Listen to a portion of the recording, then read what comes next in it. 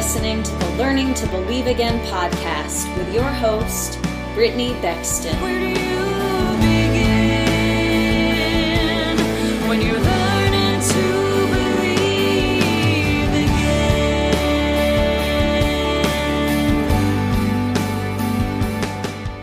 Hi, everyone, and welcome to the podcast. For the last few weeks, we have been talking about inner healing and deliverance.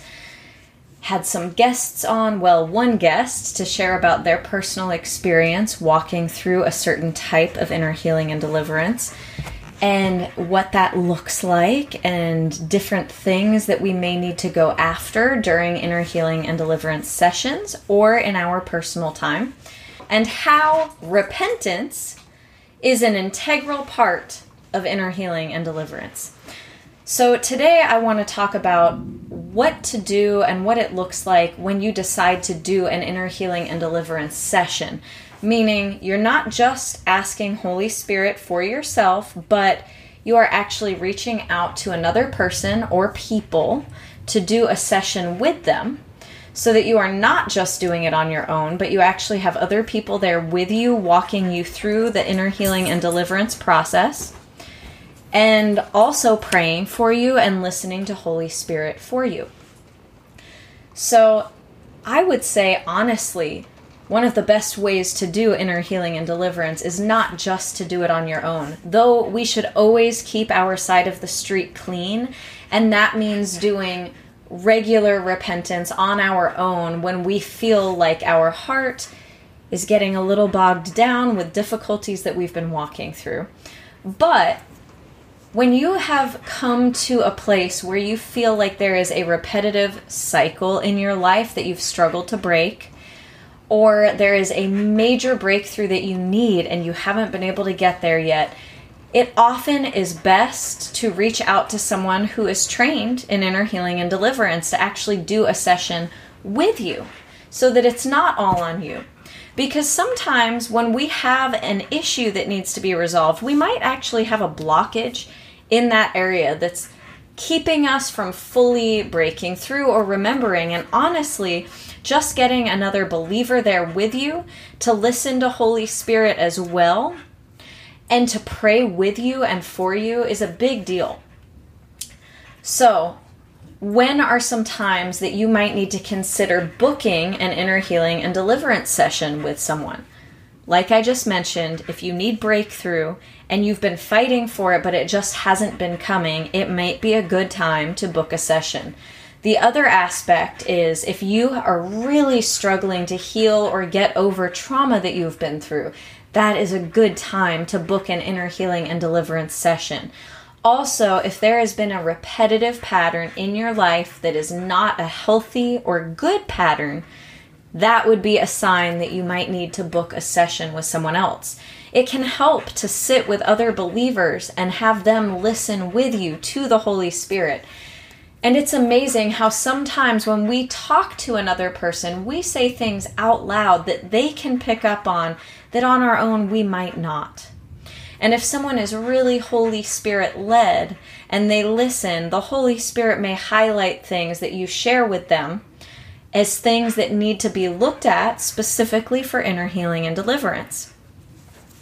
So when you book an inner healing and deliverance session, what should you look for?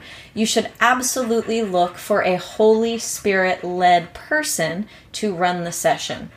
Now, there are a lot of different styles and types of inner healing and deliverance. However, I recommend finding someone that does not try to talk to demons, but if there is a manifestation of some sort that happens, which can in inner healing and deliverance sessions, that they bind the demons and they talk to you. Why is this important? Well, one, Jesus did not talk to demons. There is only one example in all of Scripture, in all of the deliverance that he did on people, did he ever talk to a demon. And that is with the man in the Gadarenes, because the demons spoke to him and begged him to not cast it out. In fact, begged him to not cast them into the pit, basically. So Jesus asked that demon what its name was. But Jesus did not ask for any other information. He asked that one question and then he cast the demon out. In every other example in the Bible, Jesus does not talk to demons. Why would we not want to talk to a demon? Because demons lie. The devil is a liar, and everything connected to the devil is a liar. Demons lie. So we do not get valid information from demons. We want to talk to the person that is having spiritual problems. And if that is you in a session, you do not want someone to be talking to a demon about you instead of talking to you about yourself. A demon should be bound and the person should be brought forward. So this might sound scary. I know we have not been talking about demons and manifestation. We've been talking about things that relate to inner healing, but the truth is that when you repent for judgments and things, and when you repent for ungodly soul ties, you actually are going through deliverance. It's just a gentle form of deliverance. Now, that doesn't mean that manifestations won't happen at times in an inner healing and deliverance session. So let me just address that. There is a lot of confusion about whether or not a Christian who is a believer in Jesus and professes Jesus and has the Holy Spirit can be possessed. So let me explain. Can you be possessed if you are a Christian? No, you cannot be possessed. Because possession implies ownership. And we are already children of God. We belong to God. The Holy Spirit is in us, and it is only God that owns us. It is only God that we belong to. That means that nothing else can own us or control us. That said, Christians, even Holy Spirit-filled Christians, can be oppressed by demons. So, an example that someone has used before is, you could live in a house and have a nasty roommate that lives down the hall. Does that roommate have control of you? No, but they sure can make your life difficult.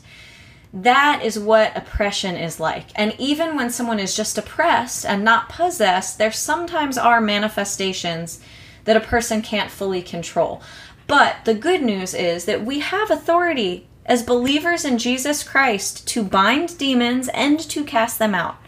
But this is one reason that if you've had a spiritual issue or a repetitive negative cycle for a long time, it is good to get around other healthy, Holy Spirit-filled believers to walk through inner healing and deliverance. Because if something does manifest, though you can take authority of it on your own, it's better to have people there praying with you and supporting you. Okay, so back to what we were saying. I recommend finding someone who does not allow demons to do the talking, but wants to talk to a person. I recommend finding someone who is gentle and doesn't push or force things, and takes the approach of inner healing and deliverance happens naturally. Most of all, and most important, you want to find a Holy Spirit-filled believer who you feel safe with, that you trust. And you might have a session that you don't like and you don't go back to that person, and that's okay. Sometimes it takes a bit to find the right counselor, and the same can go for the right person to walk through inner healing and deliverance with. That said, no matter who you end up in an inner healing and deliverance session with, you need to know that you do have the authority in that situation. No one else has control over you. And that means that you get to decide what happens in that session. I don't care how forceful or pushy the person that you do a session with is. You need to tell them if you feel uncomfortable, and you have every right to stop a session if it does not feel right and you feel pushed. You should always be in control of an inner healing and deliverance session. So, what can that look like? Some inner healing and deliverance ministers will actually ask if you're ready to go through the process. So, what would that look like? Maybe you're in an inner healing and deliverance session with me, and I have this feeling from the Holy Spirit that there may be some ungodly soul ties in relation to something that you've been talking about. This is all hypothetical, of course. And you maybe agree, that resonates, you think that's probably true. I might ask you, do you feel ready to go after that? Can we go through the process of repentance for that now? Are you ready to do that? And you can agree, yes or no. Now, if someone doesn't ask you, because people don't always ask, but you don't feel ready, you can always say, no, I don't feel like I can do that. That's not something I'm ready to do. That's okay. An inner healing and deliverance session is your session, and you get to decide what you're ready for. Now, if you're in a session with someone you don't know and they say something that makes you very uncomfortable that does not resonate with you and they push it, again, it is okay to end that session, to not walk through what they want you to walk through, and to not say any prayers that they want you to say if it does not feel right, and to not go back to that person if it doesn't feel like the right person, the right fit, or the right session for you. Now, you can ask the Lord yourself afterwards if there's any truth to it. There is a reason to be around other believers. So, seek the Lord on things. Don't just make a decision because something feels uncomfortable. You can absolutely stop a session if you feel uncomfortable. But ask the Lord about what made you feel uncomfortable in that session if you do that. Ask him what it was, and if it was because something was not godly that the minister was doing, or if there was something in you that does need healing there, but you weren't ready yet. Because it might be that what they said was something that you need to work through, but you just weren't ready. And it is important to know the difference, so you do want to seek the Lord on that. But again, you are in charge of your inner healing and deliverance session. So if at any point you feel uncomfortable, you can say, I'm not ready to do that, or I'm feeling overwhelmed right now and I don't want to continue this session today. I feel like I need to stop, and you can end the session. And even if they refuse, you can still say, I'm sorry, but I'm ending the session now. And you can end it. You are in charge of that. At no point does anyone else get to control that for you. And you do not need to give that power over to someone. You have the authority over your heart and soul and body. And you choose to give that to God. We are under the authority of Jesus Christ, but no other human being or entity gets to control us. You have authority over yourself. So that's the most important thing. And that is what is most important going into any session. Now, you could have an amazing inner healing and deliverance minister and session and still feel like you've had enough for the day. And you can tell them that.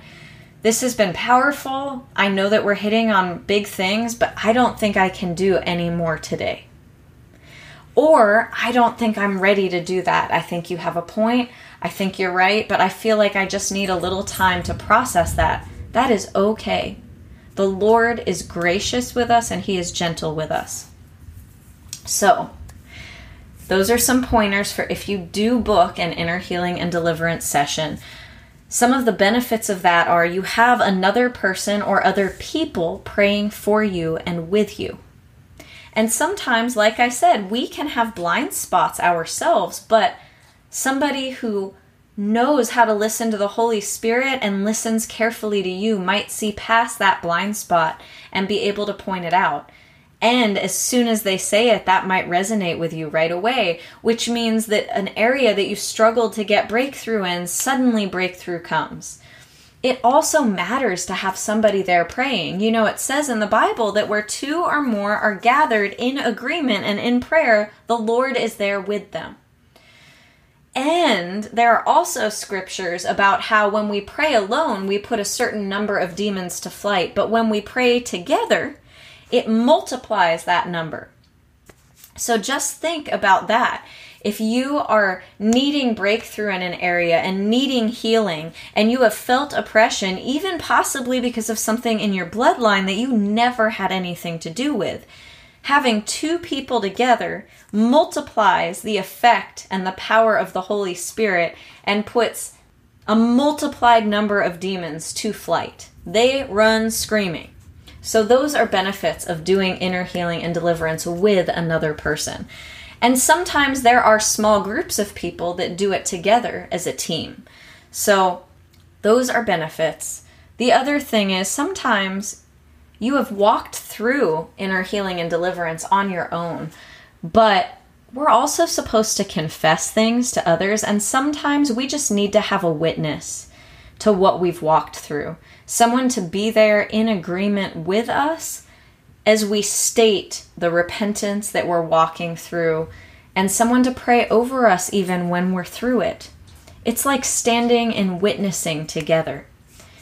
Sometimes we need a witness. If something's been stubborn, it's time to get a witness. So that is how you would enter an inner healing and deliverance session. Those are some things to know going in. I also want to talk about what you should do to prepare for an inner healing and deliverance session. Sometimes, if it's a very stubborn issue, some people like to fast before they go into the deliverance session. If you feel that that's necessary, I say go for it.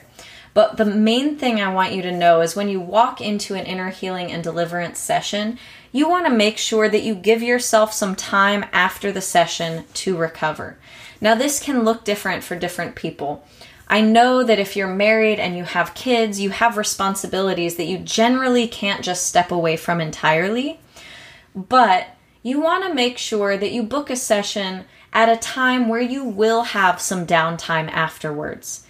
Maybe for you, if you do have children and are married, that's something in the evening where you can actually just rest afterwards. Maybe the kids are in bed already. You can take a little time alone with the Lord, and then you can sleep for the night, and you don't have to go right into doing something else.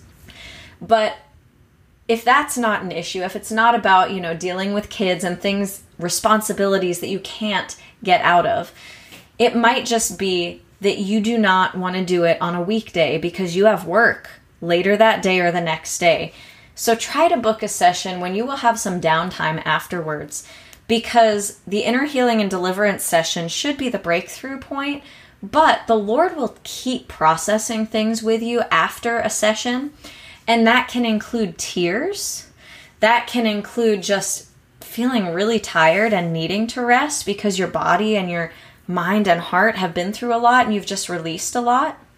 You know how when you go on a long run, you kind of feel sleepy afterwards sometimes? It can be similar. Your body actually goes through a process. Your soul goes through a process. It's like working out. So you need some downtime to just absorb the healing that's happened, to process with the Lord, and honestly, just to be gentle with yourself. I have had inner healing and deliverance sessions personally where I had to do some self-forgiveness, and it got really emotional. And by the end of the session, I was crying a lot. And that didn't stop when the session finished. I spent a good hour or so after the session crying. And tears cleanse us. Tears are prayers too. And tears are signs of deliverance also. And the Lord washes us with tears. So sometimes you just need to let out tears and grief afterwards, and you need some time to do that. So be gentle with yourself.